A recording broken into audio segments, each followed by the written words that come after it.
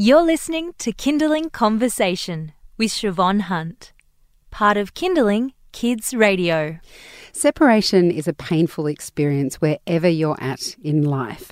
But when you have kids, it can be even harder. To them, you're the parents, and together you're a unit, you're a family. So how do you manage separation in the best way for your children? Dr. Anna Cohen is a clinical child psychologist at Kids & Co. She helps families deal with these difficult situations. Hi, Anna, how are you? I'm good, thank you.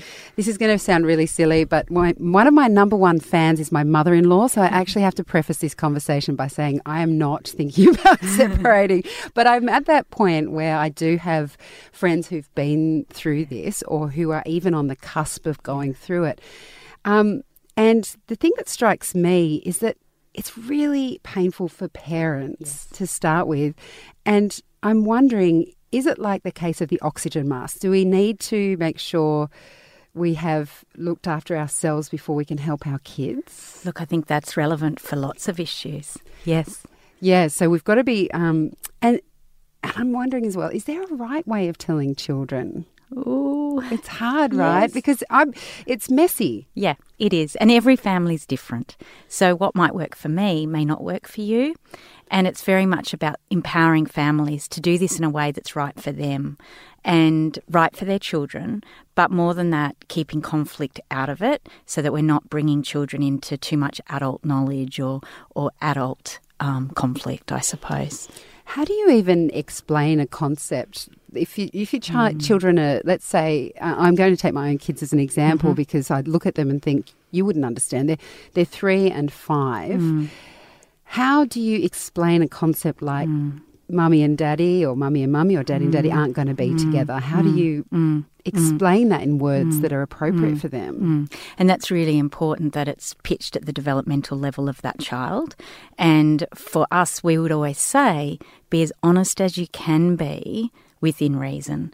Because if it's dishonest, you're going to forget what you've shared and then you're seen to be not straight with them, I suppose. So, for instance, your 5-year-old is going to understand a lot more of that conversation than your 3-year-old, and they're going to express their distress in very different ways. So often I encourage parents to sit down together, if they can, with the children, and often they may need a bit of input from a psychologist or a counsellor to guide them before they do this. Sit down with the children together and make it really clear that this is grown-up issues. This is not about them, that mummy and daddy love them very much, but mummy and daddy have decided not to live in the same house anymore, and that they're not in trouble and they haven't done the wrong thing, but this is grown-up decisions. And then we need to explain to kids the structure. How's it going to work? What's going to happen? And that must be tough because I'm sure people don't even know how it's going to work in the first instance, I should say. So what if you're in that position where you've decided to separate, but you know that you're going to have to live together for a period of time before you actually separate the households? That's tricky again, isn't it? Because kids pick up on the subtle things. They are really good at feeling the vibe around them. So I think it's really important for parents to be clear on how this is going to be working and playing out before they're sharing that with kids. And I think, again, I come back to the key is that our kids can thrive in a separated context as long as we are not putting them in the middle and we're keeping conflict to a minimum. And we can really model some amazing things to our children, like how mummy and daddy resolve conflict, that we can disagree, but we can treat each other with respect. And that takes such maturity from an adult. I was going to say... Yeah. Couldn't that be the problem in the first place? Like if you're separating because you don't communicate well, how do you put it to parents that, okay, you're going to have to put your big adult pants on with this one? How do you get to that point with them? Yeah. Now, this is not my works per se, but what we do in our practice is we refer those couples to our family therapist, and she sits with them around the decision, around what they want to share with the kids. And often we're nutting out all the hard stuff before children are being told. And I think what's really, really important is that we're teaching this couple how to redefine their relationship. So it's about redefining it. You are always going to be co-parents here for these children, and we can help our kids to thrive in this context by being clear about what's happening, about treating each other well and respectfully, putting our own adult conflict or issues aside and co-parenting for our children, because they can thrive in this. And the notion is we're going to have a solid bridge where children can cross from mummy to daddy and back again, or from mum and mum, or whatever the family context is, in a way that suits the children well. And that's what it's about. It's building these kids up to feel secure, even although their family's different now. That idea of nutting it out before you tell the children is really interesting to me, because I was thinking, if you sit down and you say, Mummy and Daddy aren't going to be together, for a child, I imagine the first thing would be, well, what's going to happen to me? That's right. That's right. And working out that difference about who's staying where and that's right. at what days. That's right. When I've seen it happen, it's been a jigsaw puzzle for a lot of reasons. So what work is Dad doing, what work is Mum doing, and how is it going to work practically before you even get to the emotional part of wanting each parent wanting to be with their kids. Yeah. So I guess my question is, if you've made that decision as a couple that you're going to separate, it sounds like there's a lot of work you need to do before you can sit down and tell the kids in a way that's safe for them. Yeah, because you need to be clear on what's going to happen. Because if you're not clear, then how can we support our children to feel safe and secure in that? And it is so big when mum and dad choose to separate, or when caregiving parents choose to separate. And for children, they're bereft, they're grieving. And when children grieve, they do it in a really different way to us. So if I'm distressed as an adult, I might be down in the dumps for a few weeks and then gradually pick up and get back on my feet. For our children, it's like being in puddles. It's like the rain's, it's been a wet day, the sun's come out and there's all these puddles, and kids are avoiding the puddle, and then suddenly they're in a puddle. And we as the caregiving adults need to go, okay, that's them grieving now, and kids need to re-engage with everyday life. But if we're not clear on what this is going to look like, we can't support them to feel safe and secure in this. And that's our goal. We have to support the children to be safe and secure. You're listening to Kindling Conversation. I'm speaking with Dr. Anna Cohen. She's a clinical child psychologist at Kids & Co. And we're talking about if you've decided to separate, how you can do that in a way that helps your children feel secure and safe. We were just kind of talking about the immediate aftermath of deciding that you're going to separate. But like you just mentioned, children grieve differently to us. I've noticed with my daughter that when her nono passed away, it was 2 years or so ago now, she would come up with statements 6 months, a year, 18 months later, where she was still really sad about it. And not to say that we aren't all still sad about it, but it surprised me, because I always think with children that their memories aren't so great and that there's so much going on in their lives. But her sadness was like this little undercurrent.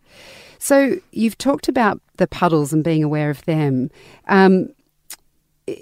How should parents think about this? Because in terms of their separation and their pain and at their healing process, they might be feeling better in 6 months. Do we need to be aware that children, it can take a lot longer than that? It can. It can take a long time.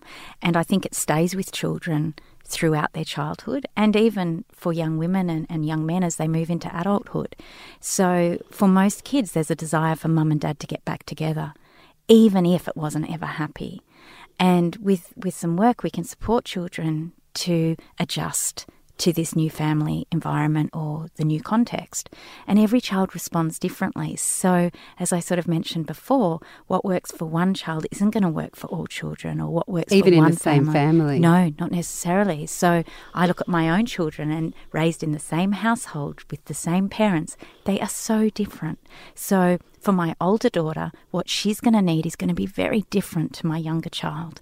And we have to meet a child where they're at in a moment in time, and that's our job as a parent, to be able to read where our kids are at. But you're right, it does take time, and we think they're over it, and then suddenly they're distressed, or they're aggressing, or they're not managing to go to school, or they just seem really sad. And with a little bit of engagement with that child, we can start to work out what's happening. And it might just be that they're missing the other parent, or that they're missing how things are, or how things were, rather. Or that, for some kids, we're dealing with Father's Day coming up. And a lot of parents are coming to me with questions around, what should I do? Because right now this child is distressed because Father's Day is coming up. And it's really highlighting that for them, their family is different.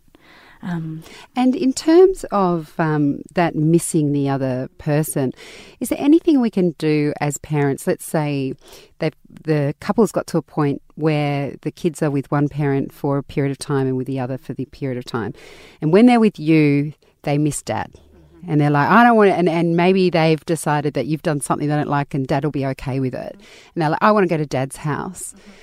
How do you manage that in a way that supports, like you say, where they're at, but also doesn't necessarily bash down the structures you've put in place to make their world secure? Or undermine the other parent. Yes, exactly. Yes. Exactly. So we again do a lot with this concept of a bridge, and we talk to children about the bridge and we talk to parents about the bridge. And that the goal is that my child can cross from me to her dad across this solid bridge when she needs to. But she can't cross the bridge if she's had a fight with me. She needs to sort the fight out with me, or the conflict or the disagreement or whatever we want to say.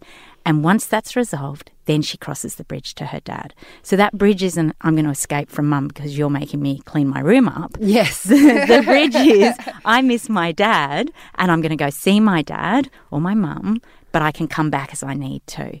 So the parents have that language and the kids have that language. And then there's deals within families, or a value base that says you can go from one parent to the other when you need to, unless it's because we're having an argument. If we're having an argument, we need to sort that out and then you can go.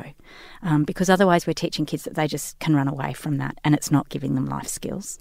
What about if everything's fine, but they want to give... they're just missing them. Is it okay to then say, well, do you want to call Daddy and talk to Daddy, or does that make it worse? Again, it depends on the child. Okay, every situation's different. But I'm a really big believer that as the parents, we need to be saying, if you need to contact Mum or Dad at any time, that's okay. And this gets tricky when there's court orders in place and parents are in huge conflict. But in an ideal world where we've set this up that Mum and Dad love you, you are a part of this family and we are a family no matter what. Just because we're not living in the same house anymore doesn't mean we're not a family, and you can go to Mum and Dad when you need to, and that we're going to try and support you as Mum and Dad in a way that's right for you. Is there anything you can do in terms of putting other sort of structures around your children to help them through that process? Like, I don't know, making sure they see their grandparents once a week, or having play dates with certain friends they're close to. That's social support. Is there a way we can help build another tier around them to help along the way? I think so, but I think more importantly it's actually about your routines. That if your routine is the same across both homes, if your requests are the same across both homes, kids feel secure because they know where the boundaries are. And if our separation hasn't meant that their life is completely different, in that we haven't uprooted them from their school or their environment, their context where they've grown up, that they know where they belong in that, then they manage much, much better. And by me having a structure in my home and you having a structure in your home that's similar, even although we're very different people, then our children can manage because they know where the limits are. And it's our limits and it's our expectations that help our kids feel safe. They know where the boundaries are.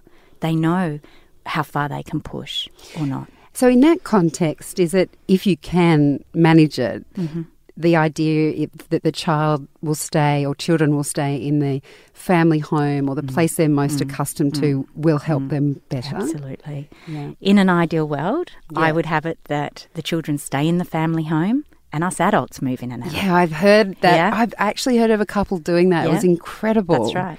I've worked with many families that have done that, and those kids have had incredible outcomes. One family in particular I regularly think of when I speak to people about this is those girls were very young when mum and dad separated, and the family had the resources that they could keep the family home. And those girls stayed in that home until they were through university. Wow. And then the parents sold the home.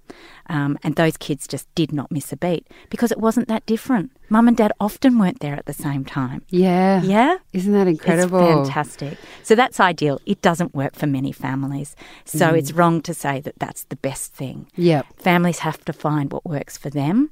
But I guess I always say to parents, imagine living out of a suitcase for the next 10 years. How's that going to feel? Yeah. Yeah. Oh, it's a heartbreaking topic, but it's an important one. Yeah. Anna, thank you so much for coming in. That's Dr. Anna Cohen. She's a clinical child psychologist at Kids & Co, and we'll have links to Kids & Co up on our website later this afternoon. You've been listening to a Kindling Conversation podcast. We'd like to reach as many parents as possible, and you can help us by giving us a review wherever you downloaded this episode. It means that more people can find us. I'm Siobhan Hunt. See you next time.